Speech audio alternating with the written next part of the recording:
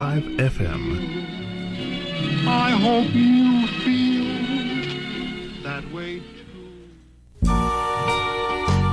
This is the mic check for Cat Radio Cafe. The testing. Testing. Stay tuned for Cat Radio Cafe Sunday night at 11 on WBAI. I'm Janet Coleman. I'm David Dozer. The Displaced Playwright. On Sunday, December 1st, 12-string guitar player Otis McClay, a hero of the recent Pacifica counter coup, creator of audio port and radio for Houston, voice of staff announcer Don Prince, and the original Mr. Wauburn, an old man adopted from the welfare department on the WBAI radio series Poisoned Arts. And in the next hour of Cat Radio Cafe, a panel discussion on haircuts. Sunday night at 11 on WBAI, Cat Radio Cafe. And remember our slogan. Do cats have an opinion of your haircut?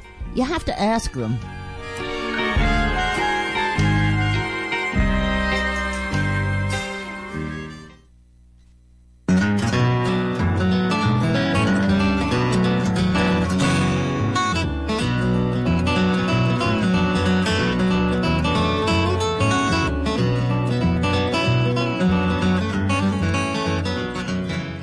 Good evening and welcome to City Watch, a watchdog program for social, economic, political, and cultural issues here in New York City. You were just listening to Con Sabor Latina with Marisol, and I'm very happy that you're with us today. I'm your host, Jeff Simmons.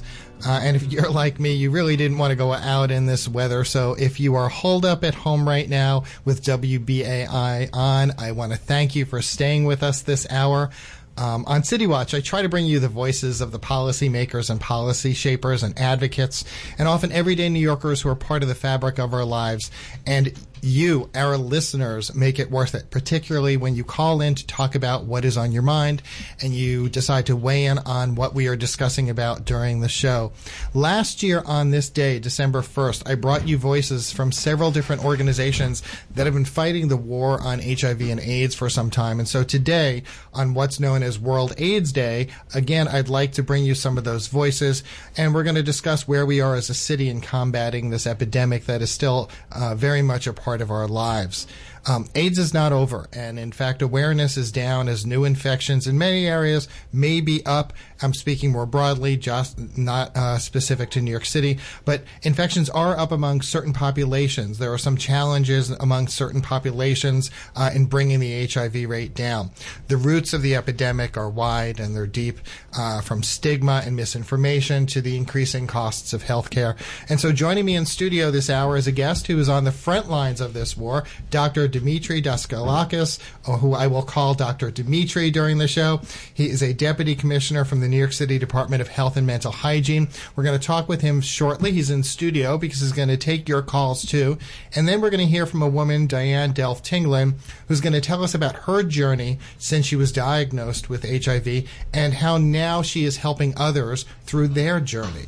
So we're going to get to that in just a few minutes, but first, I do want to remind you that WBAI is commercial-free, non-corporate, and listener-supported, and you have carried us through for almost 60 years. We hope you'll carry us through for the next 60, and while we suffered this month-long bump a few weeks ago where our local programming was off the air because of the rogue faction of Pacifica taking over our programming, we really would like you to come back to us, to stick with us, and to show our support, because right when that took place and our local programming was cut, we were amidst our fundraising drive. We were only days into it, and we were doing well, but then that was just cut off, and that's what sustains us. That's what allows WBAI 99.5 FM to continue to bring you a diverse range of voices and shows that have been a part of your life for some time. So if you get a chance, what I would really like you to do during this show in the name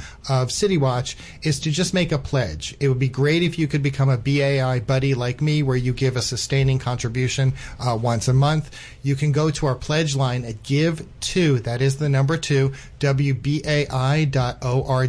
Again, that's give2WBAI.org. You could also call, easy to call, 516-620-3602. Once again, that's 516-620-3602.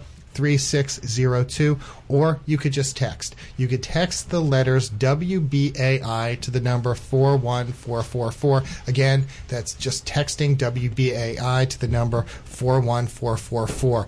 And if you do, this is something I got for our listeners who become BAI buddies. If you do become a BAI buddy or make a contribution in the name of this show, I secured 10 copies of a book where we had the authors on a few weeks ago. The book is called Waging Peace in Vietnam, U.S. Soldiers and Veterans Who Opposed the War. We had Ron Carver on the show, and he talked about the significance of this book and the high level of the resistance that might not have been as known at that time. But this book is a beautiful book with a number of images of the resistance newspapers also that had been out there at that time. We have 10 copies of this book. Again, if you pledge at 516-620-3602. So a new report just came out a few days ago noting how New York City has made significant strides combating the HIV/AIDS epidemic. It's called the HIV Surveillance Annual Report, and having worked with nonprofits that focus on healthcare, it's something that I've often looked to see how much progress we are making here in New York City towards ending the epidemic. So I'd like to welcome into our studio Dimitri Daskalakis, Deputy Commissioner in the Division of Disease Control of the New York City Department of Health and Mental Hygiene. He's been there since September of 2014. This is one of the largest units in the agency, if I'm correct. He's also an assistant professor at the Icahn School of Medicine at Mount Sinai Hospital with specialties in areas all under the HIV umbrella. And earlier this year, the New York Times had written about him and said that Dr. D, as he's known to his social media following, exemplifies the shifting paradigms around sexual and gender minority health. He's advocated a disease prevention strategy that attempts to remove the stigma associated with HIV and AIDS. Dr. D, welcome to WBAI. Thank you so much for having me, Jeff. So first, talk a little about the work that your division does. So the Division of Disease Control really is the sort of public health piece of infectious diseases in New York City. So under the division, we have the Bureau of HIV, Bureau of Sexually Transmitted Infections, Bureau of Tuberculosis, the Bureau of Communicable Diseases, which actually means another 90 other reportable conditions, the Bureau of Immunization, as well as the Public Health Laboratory. So we have a pretty broad spectrum of work, and a lot of the emphasis that we have really is on our chronic diseases. So we do a lot of work in outbreaks. So during measles, we were very active. During other sort of infectious disease-related emergencies or environmental emergencies, we work. Legionnaires, yeah, meningitis. You name it. If it sounds like an infection and it sort of deals with public health, we're behind the response. But one of our sort of more important pieces of work is our work with our chronic infections. So very often there are infections that people get, they get treated, and they're over. And there are others that are a bit more complex. And so HIV is our big chronic infection. So, back in the day, HIV was something in the bad old days, as I call them, was a death sentence. And so now we're really looking at HIV as a chronic manageable disease, which means that, disease control shifts from how to keep people alive, but to also how to keep people alive and experiencing a high quality of life. And I touched on briefly the HIV Surveillance Annual Report that just came out a few days ago from your office. Can you talk a little about the strides that have been made? Yeah, so we've seen significant improvements in the HIV epidemic, and a lot of that revolves around a couple of very important interventions. So I'll just start by saying that we have seen a over 60% decrease in new HIV diagnoses since 2001. We are down to 1,917 new diagnoses in New York City in 2018. Now that's historic. So we are under 2,000 for the first time since we started reporting. So really, it's the first time ever. And what's really important is that we're seeing a trend where new infections, so not just new diagnoses, but infections that are acquired recently, are decreasing at a really amazing pace. And that's driven by a couple of things. So what that means to New York City is that we're seeing less HIV transmission in New York.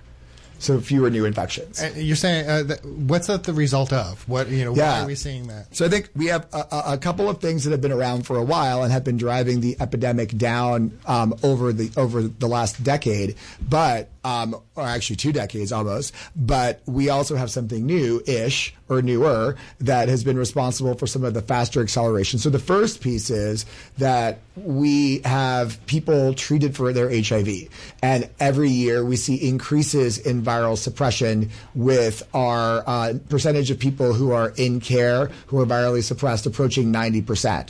And so we're really getting there. Now, why is that important?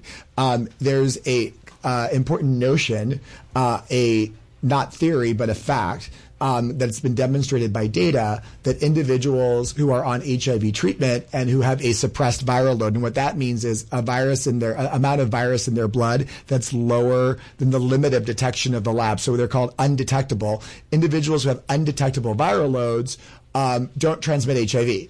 And so we have a sort of 2-for-1. So we treat people living with HIV and they don't get sick. Their disease doesn't progress and they don't die of AIDS. By the way, our AIDS death rate is plummeting as well. The other side effect of that great treatment, other than personal health, is that they don't transmit HIV. Now, beyond the fact that decreases HIV, new HIV infections, it's also a stigma buster because people who are living with HIV are lovable, touchable, like you don't transmit it if you're undetectable. And for folks who are hearing some of this terminology, that is the undetectable equals untransmittable. Yep. U equals U. Yep. And New York City is the first jurisdiction in the world who signed on to U equals U because, as I think our commissioner said about our new data, we really focus on data and evidence-based strategies, and the data said that undetectable is equal to untransmittable, so we signed on first before other government agencies across the world. The second factor that has been critical in our response to HIV is pre-exposure prophylaxis, or PrEP. So that is a pill that someone can take daily, and it prevents HIV almost to 99% if people take it every day. And so what we've seen in our data around new infections is that populations who have started to take PrEP are experiencing significant decreases in HIV transmission. And for New York City, the highest uptake of pre-exposure prophylaxis is among men who have sex with men, so gay, bisexual, or other men who have sex with men. And the effect is that every year we see this amazing decline in new HIV infections. So around 2015, we saw a sort of a bend in that curve. And so, HIV infections among gay, bisexual, other men who have sex with men have been historically very stubborn. It's been really hard to bend the curve, like lots of reasons. There's a lot of HIV in that community, so in general, there's higher risk of being exposed to HIV. Condom use has been stable or declining over time, and so this introduction of a biomedical intervention like PrEP that actually blocks HIV has resulted in people really not getting infected. And as we saw increases in PrEP uptake in New York City. So, in 2015, it was around 15% of men who have sex with men were on PrEP. The year after that, it was about 25, then 40, and then next year it's going to be even higher. As that number of individuals on this protective medicine went up, so our incidence of HIV went down. And I'd read that you adopt what is called a status-neutral care strategy. Can you talk about that? Sure. I mean, it actually just comes from being a doctor. And I'll tell you, as my clinic changed, as my office time changed from being all HIV patients to both HIV patients and individuals who were on pre-exposure prophylaxis, I realized that I was seeing patients and doing the same thing for them, except for maybe a couple of different lab tests, regardless of their status. So it just seemed really odd to have silos and say, this is care for someone living with HIV, and this is care or a strategy for someone at risk for HIV.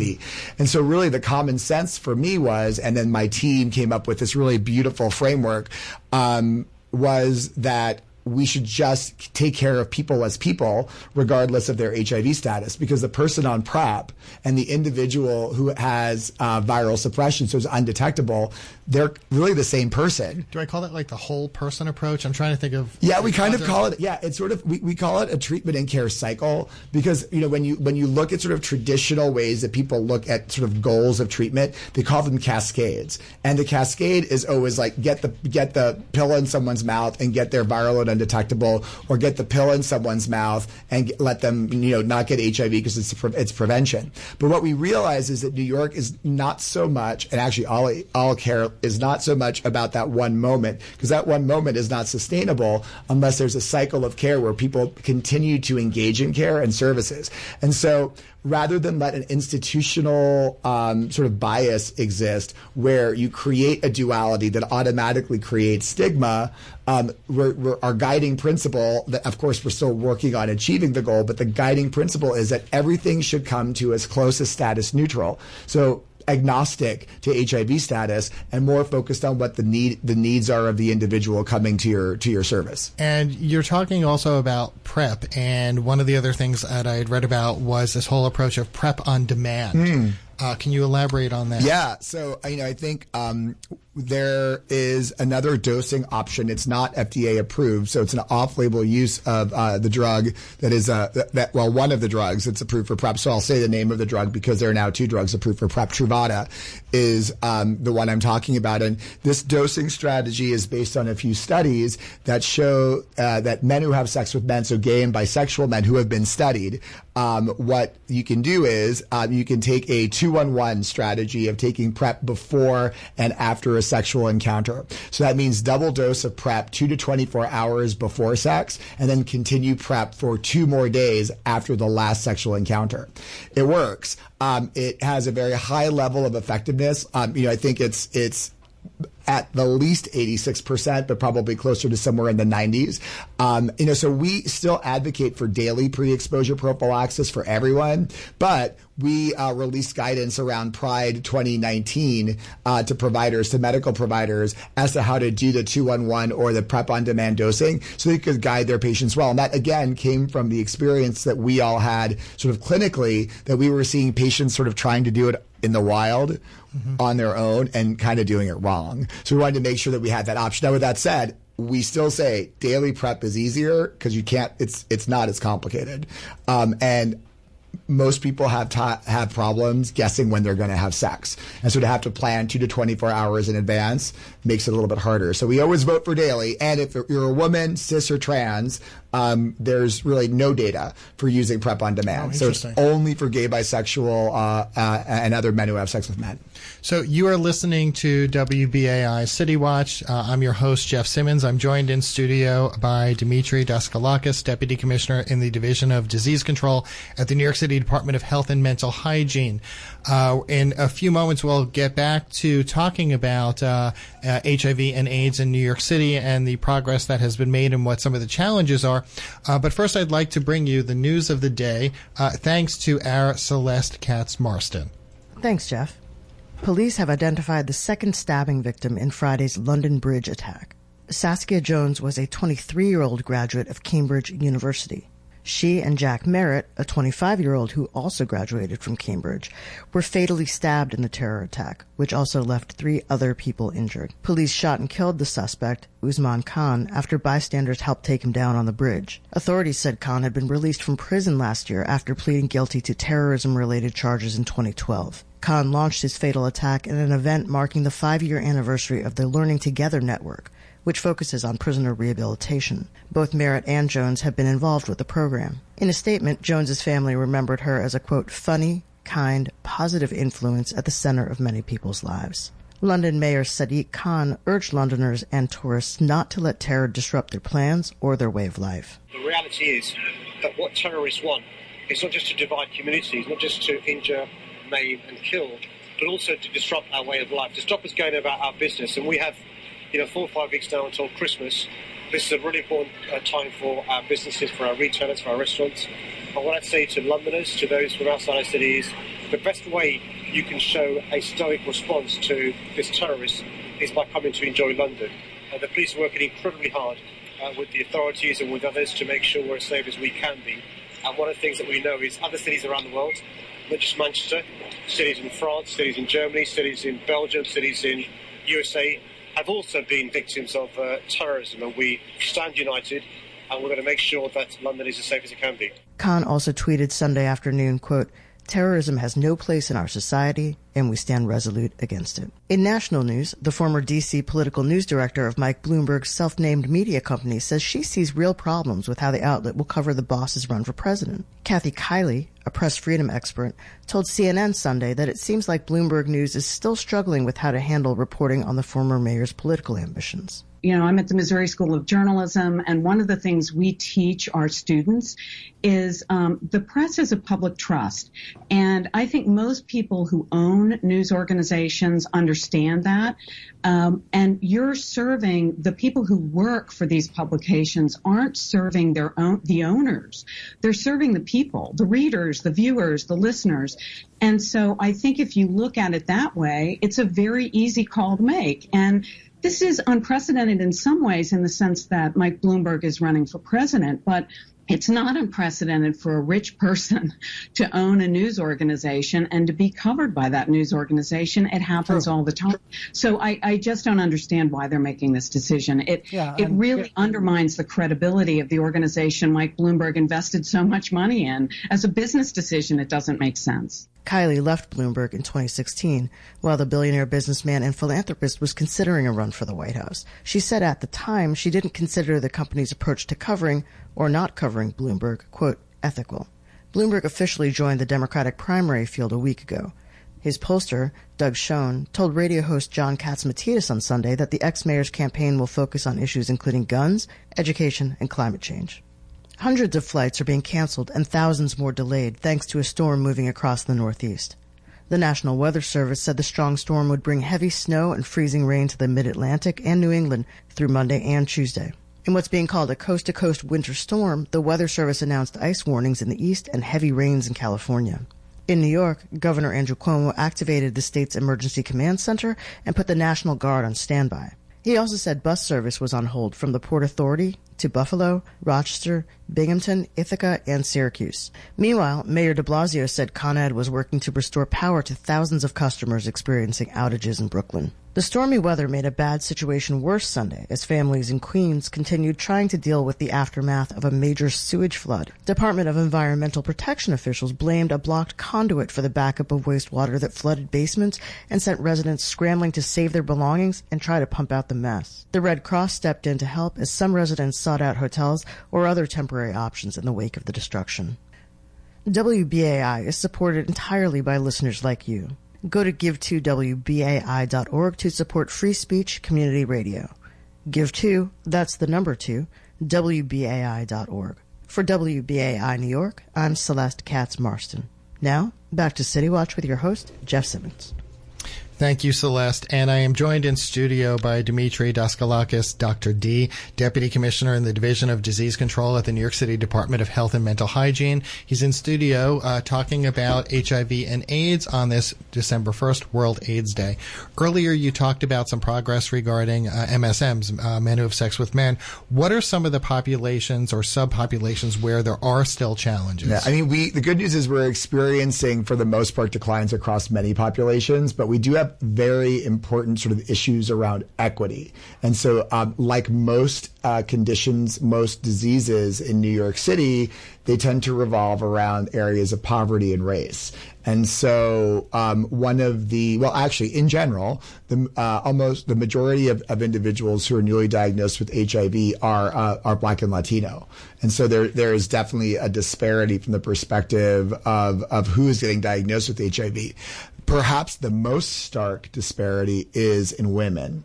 And in women, around 90%, I believe it's a little bit over actually, are women of color. And so, as we're working so hard to end the epidemic of HIV in New York City, it becomes critical. And a lot of the work that we do focuses on racial equity.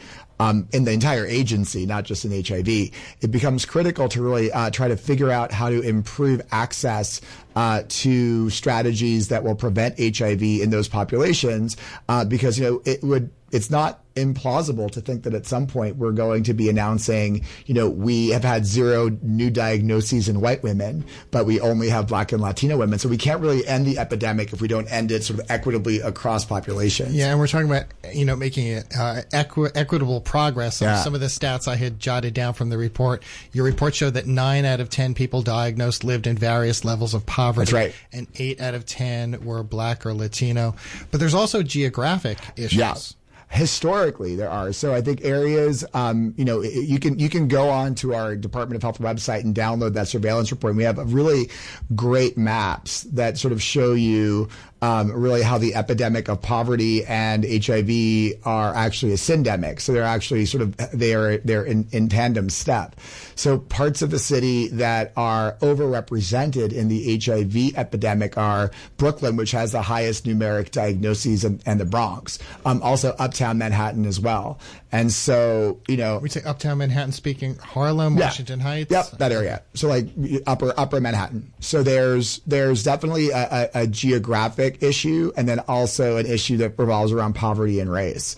And so a lot of the work that we're doing, and I'll give you an example. So we launched a campaign called Living Sure that was a media campaign that also included some important programming. So not just media, but also some on the ground work that was happening that focused on women. And we really made a lot of effort to reach women who are Black and Latina because they're at higher risk. We put out recommendations for medical providers that were very clear that there were it's a racial overlay to risk for HIV, and that it's really important that in addressing pre-exposure prophylaxis, specifically among women, to really think about where women are from and who they are, which I think is, part of equity. So you can't really walk into things and be blind to geography and blind to race. You have to be exquisitely aware of geography and race to make a difference. It's not about necessarily like an equal service, but an equitable service, which means sort of adjusting for where the issues are. And we were talking a little while ago about, that for the two of us in the room and also our engineer Max, we're of that age where we kind of lived through this. We've seen this, but among younger populations, there might not be that same awareness about what had taken place, and that HIV is still very much around us. And this report also notes that the young are also still more likely to be diagnosed. Yeah. I mean, I think youth is a part of the disparity that we see at HIV. So that sort of age range and that sort of over 20, under 27 range, like there's, it's a problem about equity before. So these people are getting diagnosed with HIV now, but they acquired their HIV when they were younger, most probably. And so, what a lot of the work has focused on in youth is really identifying strategies to reach youth specifically. And I think a couple of really cool things that have happened in the city to address that, even though there needs to be more work in the area, is that, our sexual health clinics, so our former STD clinics, which are now really areas, they're these sort of, I like to call them destination clinics now because they're so sort of changed, where people can come to sort of access health services rather than just come because they have a complaint, like something's burning or dripping, or they're worried about a sore. So people really are coming for services rather than just because of a scare.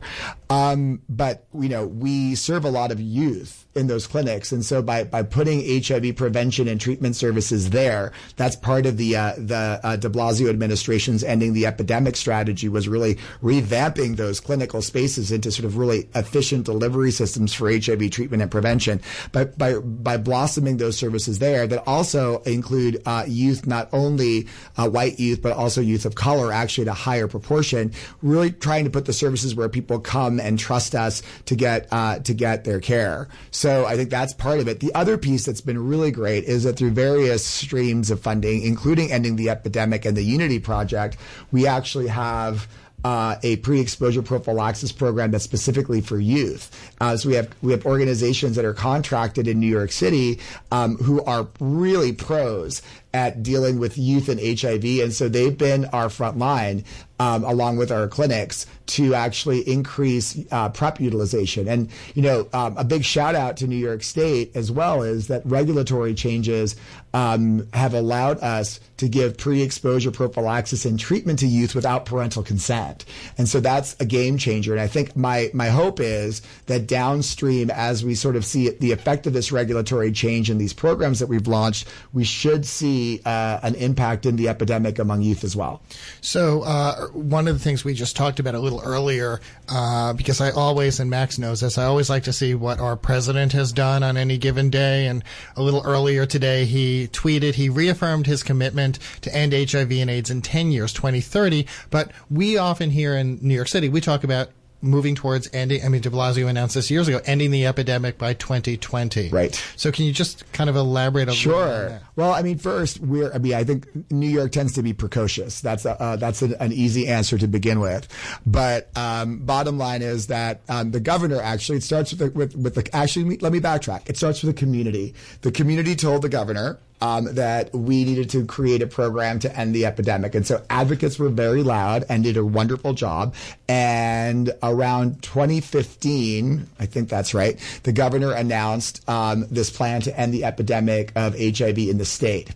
Subsequently, we all spent a lot of time going back and forth to Albany for meetings to come up with what the strategies would be for that plan. And so loosely, there were test people, treat people, and give them PrEP if they're at risk.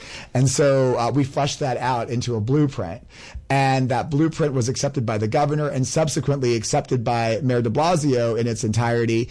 And then Mayor de Blasio did something that other cities haven't done, other mayors haven't done in the U.S., which is not only did he sign on to a program to end the epidemic, but also invested $23 million of new city money. And in fact, that's what I was going to ask you about. The $23 million has gone to a number of things. I believe it was also a network of health centers. Talk a little about where that money has gone to. Yeah, so we worked with our community really closely when that announcement came to figure out where sort of the holes in our service are. So realistically speaking, we're pretty well funded by the CDC and HRSA, which is sort of the Ryan White piece of federal funding. But there's certain things that you can't do with that funding. There's so many sort of strings attached to federal money. And so we were able with this $23 million to sort of do what is a dreamscape of HIV prevention and treatment services that are different. And so there was a large investment made. About half of the money went to our sexual health clinics. And so, like I said, these are the old STD clinics in New York City. And now, they are these way technologically advanced delivery systems of HIV prevention and treatment services. So that was one piece. And so really putting services where people are made access a lot better. But then also we pushed a lot of that money out to our trusted community partners who do the service on the ground. So we created a network of clinics that are interlinked that do pre-exposure prophylaxis work, and we call that the PlaySure Network. We have, as far as I know, the only post-exposure prophylaxis phone line where if individuals are exposed to HIV, they can either call 311 or call the toll-free number that I think is all over our website. And if you look at post-exposure prophylaxis, you call that number and someone will give you post-exposure prophylaxis over the phone without a doctor's visit. So all of these bits and pieces come together to create sort of, a new battleship in what's already a pretty significant fleet. And so I think that from the perspective of what does it mean when a mayor invests money, well, it's what happened to our numbers. So if you look, 2015 is where there's a change, and that's really where everything starts. And our numbers start to plummet and accelerate really on the back of this ending the epidemic plan.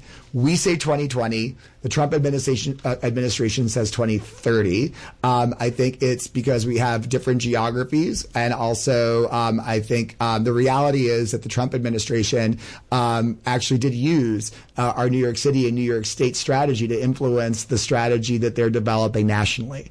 And so I think that it's fair to say that other jurisdictions, especially in the South, places without Medicaid expansion and other sort of limits to what healthcare can do, are going to have a harder time of it. So I think realistically that extra 10 years is what you need to be able to make the dent that the Trump administration imagines. With that said, you can't ignore trans people and gay people. And so, one of the things that's always concerning to us, and I think New York has been loud about it, is that you can't really erase the populations that you're servicing. Mm-hmm. And so, I'm obviously very enthusiastic that there's going to be a federal investment in ending the epidemic. I'm hoping that that investment allows some flexibility so we're able to do what we need to do rather than what outside entities believe that we should do. And then ultimately, if the rest of the policies don't jibe with it, it's going to be hard to end anything. So you are listening to City Watch here on WBAI 99.5 FM. I am joined by Dr. Dimitri Daskalakis from the New York City Department of Health. We've been talking about strides made to combat the HIV/AIDS epidemic, and what I thought would be wonderful to do is to bring you the voice of someone who has been living with HIV for some time, who had a wonderful piece in AM New York a few days ago describing her experience. Her name is Diane Delft-Tinglin. She is living with HIV, and she is with the Alliance for Positive Change. Diane, welcome to WBAI. Thank you. Thank you. So tell Dr. Dimitri and I a little about your experience when you were first diagnosed and, when that happened. Okay, I was diagnosed in August of 2009. When I found out I was diagnosed, I was with my partner for about 3 years. And we previously had a child that had passed away a year before. So at the time when I went to go get checked out, it was more that I was just getting a regular checkup. And when I got checked up, I found out that I was positive. And it was unexpected because, like I said, I was in a relationship with one person, and I had previously been checked out, so I knew I didn't have it. So it was like, where did this come from? How did this happen? So when I first got diagnosed, it was like a lot of questions running through my brain by me. And at that time, I mean, for many people, when they, heard of HIV/AIDS, they thought at one point in our history, this was considered a death sentence. Tell me about the steps you took towards getting assistance and towards gaining control of your health, your future health. Well, for me, I started finding out from other people that, it's not a death sentence. And that if I take my meds and I be adherent in my treatment, that I'll be okay and I'll live a long and healthy life. When I first found out, I said, okay, let me just go to the doctor. But going to the doctor is difficult in my neighborhood because in my neighborhood it's different. People, they still live in the past of what HIV was. I don't feel like they have reached, where we are today with it. And that is that you can live a long, healthy life. So there was a lot of negative stigma. So when I started going to the doctor, I didn't feel like I was getting the services that I needed because I didn't feel like they were really paying attention to me, that I was a young person trying to figure out life and figure out how to manage this disease, And it was hard at first, so I ended up not going to the doctor for a while because when I first started going, I didn't feel welcomed enough or educated enough to even stay because where were the people that looked like me, so that I could feel comfortable enough to even want to go or understand what's going on with my diagnosis. So it took me going to different agencies, meeting different people and networking that were HIV positive to find my way to where I am now, which is the Alliance. I feel like once I got with the Alliance, they were able to help navigate me in the direction I was trying to go, which was to be healthy, which was to help others and give back. So it was a journey, but it was like trial and error for me. Hi there, this is Dimitri. I would love to hear more from you about stigma because I think that, from my perspective and public health's perspective, I think stigma is one of our key drivers of HIV infection, but also exactly as you said, people's sort of fear of connecting to care. So I'd love to hear more of that experience. Yeah, when I first went to the doctor, at the clinic, there's like this one main clinic in my neighborhood. So everybody goes there. You got the people who go in there for prenatal. You got the people who go in there for other things that may be going on with them. But then when you come to the infectious disease part, which is what they refer to it as, whoever's going in that corner has it. So it's like automatically you feel the fear of, okay, now people in the neighborhood are going to know that I have it. And now people are going to look at me funny and treat me messed up because I have it. You know, people look down on you like as if just by hugging you or touching you, you're going to get the virus. And that's not true at all. Right. And just incidentally, recently there was a survey done in the U.S. of sort of millennials and in that sort of age range. And there was a lot of them who were scared to hug someone living with HIV. So there is definitely some more work to be done from the stigma perspective. But I just wanted to highlight that this is exactly sort of why we talk about the status neutral approach. So, you know, I think that, you know, in my office where I work, when we started seeing PrEP patients and then coming to that clinical space wasn't just about HIV, but could be about HIV treatment or prevention, all of a sudden it sort of changed the tenor of the space a bit. And I think the other part is I'd love to hear more from you as well about the importance of sort of seeing people like yourself. Talk to me about what that means. Yeah, that builds you up inside because now you know that there's someone just like you going through or have gone through what you're dealing with right now, and they're able to help navigate you because it becomes like a face of HIV, that this is HIV, this is me. HIV is not what you thought it was. You know, people are getting up every day and they're going to work and they're taking their medications and they're living long and healthy lives. Seeing somebody else that's a peer that is further off in this than I am, when I first started being around peers, made me wanted to do more for myself. Made me say, why am I allowing depression and stress and anxiety to pull me down to a negative point where I'm not getting up and going to work, or I'm not getting up and going to that doctor's appointment? You know, when there are people out here who went through the same things and they're getting up and they're going to those doctor's appointments, they're getting up and taking their meds, you know? So being around people who have the same lived experience helps you in a lot of ways, because I can talk to them about the things that I might not feel comfortable talking to my doctor about. I could say things to them that I know other people might look at me and say, oh my gosh, they'll have a better understanding and more compassion towards me. So it really does help having that peer there to help give you that guidance and shine that light on what you're not seeing. And Diane, you talked about the influence that peers had on you, and it's kind of like you've flipped the coin, and now you're doing that for others at the Alliance for Positive Change. How many, can you talk a little about your work there, what you now do on a daily basis?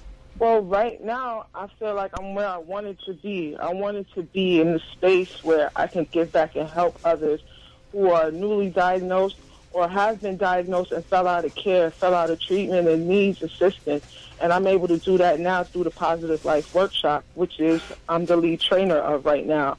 And we have other peers that are on the team, and the way that the peers connect with those clients, it's amazing, because we'll have people come in there who are so distraught, and just by seeing us and seeing how we move and we take care of ourselves and we are so driven for more out of life, it makes them feel the same way too. I like to tell my clients every time I see them, always remember at the end of the day, you matter. When you look in that mirror, you get up every day, you're the first person that looks at you. So say something nice to that person that's looking back at you. Let these things be your mantras or your positive affirmations to get you out that bed, get you out that house, to get you to that destination that you need to be to help you be that better person. And I make sure I show it to them every day. I make sure I talk to them every day. And by me being at the Alliance, I get to be around these people that need that support, that need that love and that push to do more for themselves. And Diane, on this World AIDS Day, what advice do you have for others who may be, confronted with HIV or not sure whether they want to come forward and get a test or even to talk more openly about their status? Know your status, because knowing your status gives you the power to take control over your life and the people that you come in contact with. Not knowing your status leaves you out there in the dark, and when something happens to you, like becoming positive, we all say, oh, why me, or how could that happen to me, or that could never happen to me, because I was one of those people, and then when it does happen to you, it's like, what are you going to do? Don't wait till when it's going to happen to you. Make the steps. If there's condoms out there and they're making all these different type of condoms for people to use and be comfortable with, try them out. Use them. Don't leave yourself in the wind. If you know that you're supposed to go to the doctor every few months and get that OBGYN or go and get, your blood tested for HIV, then get up and do that. Nobody can do it for you. And if you don't take the action to know your status for yourself, then how can you expect somebody else to come and tell you? I didn't have the opportunity of my partner telling me until after I found out the fact. But why aren't we talking about these things beforehand, Why is it so hard for us to bring this up in our relationships, But then we want to bring it up when we find out that we are. I have another question. Something that you said really resonated for me, which was about sort of the power of treatment for you. And I think that us saying that undetectable is equal to untransmittable doesn't mean as much as you saying what that means to you. It means a lot to me because I'm married right now. I've been married for 6 years, and my husband is HIV negative. You understand? And my husband will continue to be HIV negative because I take my meds and I'm adherent to my treatment. I'm undetectable. You equals you, and I believe in it. If it wasn't like that, then now he would have been turning over with a diagnosis of HIV, and he hasn't. That's because the power in taking your medication gives you the power to take control of this virus. And the only way you can find out is by getting tested, right? Exactly. There you go. To get tested. Getting tested is key in life. It's the first step. So, Diane, yes, it is. Diane, I want to thank you for being with us. How can people learn more about the Alliance? Yes. Well, with the Alliance, we have a website. It's www.alliance.nyc. And we're on Facebook and Twitter and Instagram. And we're located at 64 West 35th Street in Manhattan. So if you ever need any assistance or want to know any information or just to get tested, please come on down and see us. Diane Delfting-Lin, thank you so much for joining me here on WBAI tonight. Thank you. So, Dimitri, you and I were talking a little before the show, and we both noted that Diane is going to be one of the participants in World's AIDS Day activity tomorrow. Mm-hmm. Can you talk a little about what the city is doing? Yeah, so we have two World AIDS Day events coming up. The first is tomorrow, and it's at the Academy of Medicine in Manhattan. And that event is a community event that really focuses on, experiences people have had. There will be some speakers that are from New York City government, and they will talk about the new numbers and where we are and the strides that we've made. But then there'll also be a panel of people living with HIV who will be discussing their experiences. There'll be performances. There'll be poetry reading. So it starts around 11 a.m. and it's great. So if people are around, it's a wonderful thing to experience because you really get to see the power of community in a way that in a lot of other diseases you don't necessarily see. And then the tone changes on Thursday, December 5th, and at the Brooklyn Expo Center in Greenpoint, starting at 4 p.m., there will be the 6th annual Red Ball, which is New York City and the Kiki Coalition's co-sponsored event. That is a house and kiki ball, very similar to those that you would see on television on that series Pose. So if you really want to see something amazing and you want to see what youth can do, definitely come on over to Greenpoint at the Brooklyn Expo Center. It's free. The only reason that you wouldn't get in is if we're too crowded. Pretty much historically, that does eventually happen because we have a lot of folks who come. So if you want to see some really amazing voguing and some really powerful youth, come by and commemorate World AIDS Day with a celebration. So in our final 10 minutes, I haven't gotten to this. The phone lines are open. If you would like to call to talk to Dr. Dimitri, offer your opinion, talk a little about your story, the number is 212-209-2877. Again, please give us a call at 212-209-2877. Moving ahead, how is the city going to shift, and through your work, how is the city going to shift the narrative about HIV? I mean, I think, we have a lot left to do, but I think that we've had this sort of beginning steps, this U equals U thing, which you heard from Diane, how important it is. Like, a woman, especially on the phone, just saying to us that, you know, she knows that her husband's not going to get HIV because of something she controls, which is like, I am on my medicines and I don't transmit HIV, means that we don't look at people living with HIV as infectious anymore if they've achieved that undetectable viral load. That changes the whole story. So you're not looking at them as like someone who can spread disease. They're just someone who can live and love, and they're, you know, the virus becomes a afterthought rather than a central piece of their lives. So we've been doing a lot of work in sort of getting that word out, again, being the first jurisdiction to sign on, having just had a major campaign that launched around this as well. There's more work to do. I think providers, medical providers, some are skeptical. Despite the fact that the CDC and the National Institutes of Health have all really signed on to this notion of U equals U. So we have a lot of work to sort of get that word out, to really make sure that they're telling their patients that. You know, again, this is about stigma and equity. And so I think we continue to do work in our populations to actually let our community really drive the effort. So we've done micro grants where we've given organizations like small funding opportunities to be able to do really community focused work. We've done really interesting things with trans populations, trans organizations, where we've funded some organizations that had very small budgets into much larger organizations to be able to achieve like some goals within the community. And we're working to go deeper and deeper into sort of where our epidemic drivers are. So biomedical things like pills in mouth, it really works. But if you can't make people comfortable to come and see you, and you, Diane, really, I think, made that pretty clear, that if it's not comfortable, it's not going to work. And so we continue to work to identify ways to make, you know, care and our care in New York City as user-friendly and community embracing as possible. Well, you know, one of the more troubling statistics that the National Institutes of Health, you know, has talked about is that so many people are living with HIV but are not aware of their infection, and the right. 1 in 7, I think. You know, if I'm, you know, scared about coming forward, you know, I'm not sure what I'm going to do. Yeah. You know, I could be passing this on to someone else. How do you, you know, what is, you know, the secret sauce? You know, for lack of a better phrase, to get someone to say, you know what, I do need to get tested. I think that the secret sauce is the undetectable is equal to untransmittable idea. So what you're saying is that if you're aware of your status, not only do you control your own health, but you become someone who won't transmit the virus.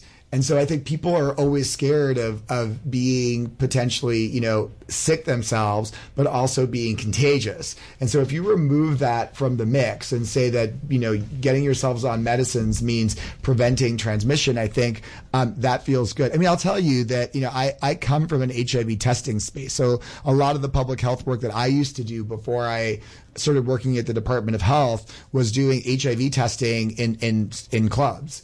And I really learned there that the reaction that one should have with a new HIV diagnosis is not a sort of shock and awe and sadness, but rather so now we have to do something about it. So, I mean, it's not like the 80s and 90s where an HIV diagnosis meant, you know, that's it. You have a certain number of years and you're done. Like an HIV diagnosis in this era means that your life expectancy is the same, or depending on how you look at it, greater than people without HIV, because you get connected to care and do all that other good medicine. So you're very passionate about this work. What do you want your legacy to be?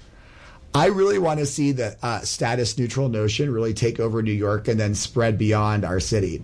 I just feel like the way that we have historically siloed HIV care away from other care, and especially now that we have preventive services like pre-exposure prophylaxis, like those silos are really devastating from the stigma perspective. And so I think that even though the federal government has sort of siloed funding into HIV negative and HIV positive, like it's public health's job and healthcare's job to really weave those together. So it's about the people. And so I feel like every time I go somewhere, or even in my own clinical experience, start to see that the line is blurred, and that sort of weird, what they call the zero divide between HIV negative and positive people is blurred.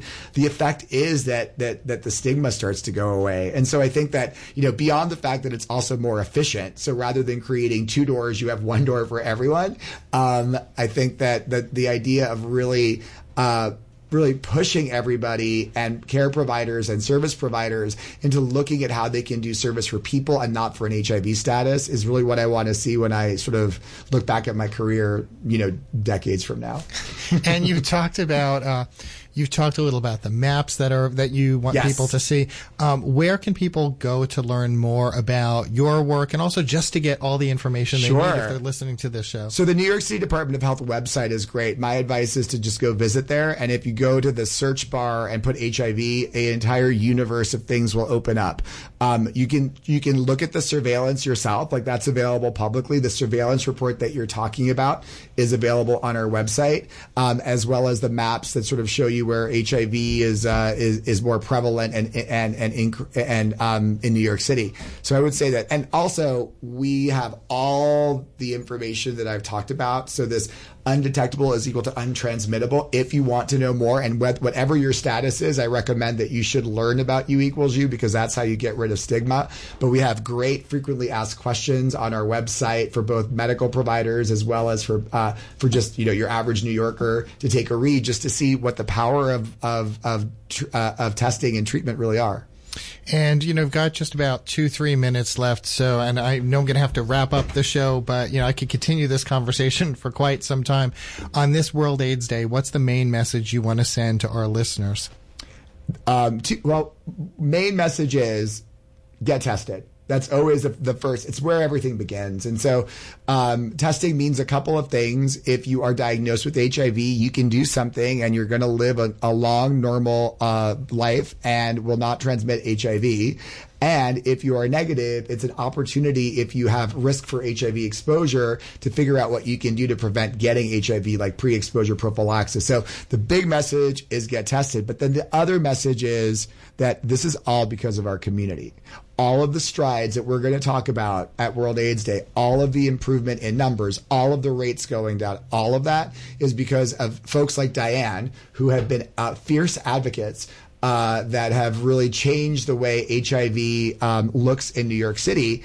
And, I want to walk away from this World AIDS Day with New Yorkers proud that we are going to be a beacon of how to end an epidemic in a big city. Dr. Dimitri Daskalakis, Dr. D, thank you so much for joining me here in WBAI studios tonight.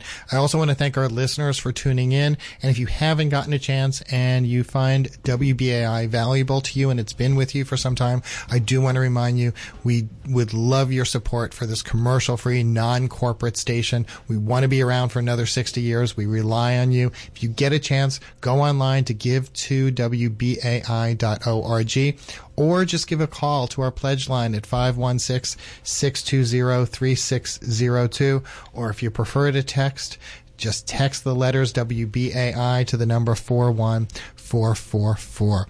I'm your host, Jeff Simmons. I want to thank you for joining me again tonight on this show. If you missed any part of the show, visit us at WBAI.org. Go to programs and then archives. The show will be up in just a short while. You could also follow me on Twitter at Jack Heights. That's JACKHITES. And City Watch is also on Twitter at CityWatchWBAI, and on Facebook. Thanks again for tuning in, and please stay tuned for the Golden Age of Radio with Max Schmidt.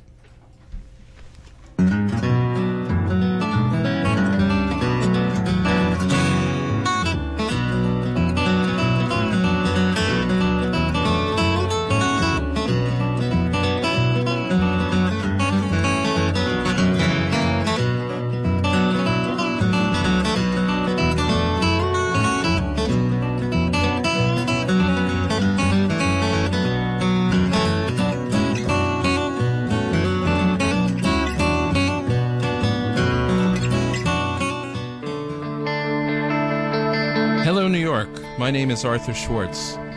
You may know me as an activist attorney, or as a founder of the New York Progressive Action Network, or as counsel for Occupy Wall Street, Black Lives Matter, and Bernie Sanders. I'm proud to announce my latest foray into activism as the host of a program at WBAI. The show is called Advocating for Justice. It airs every Monday from 5 to 6 p.m. Each week, we'll talk to activists who are successfully employing strategies which address the challenges we are facing in a post-Trump and post-Hillary world. Again, that's Advocating for Justice, Mondays at 5 p.m. here on WBAI 99.5 FM. It will be movement building time on the radio.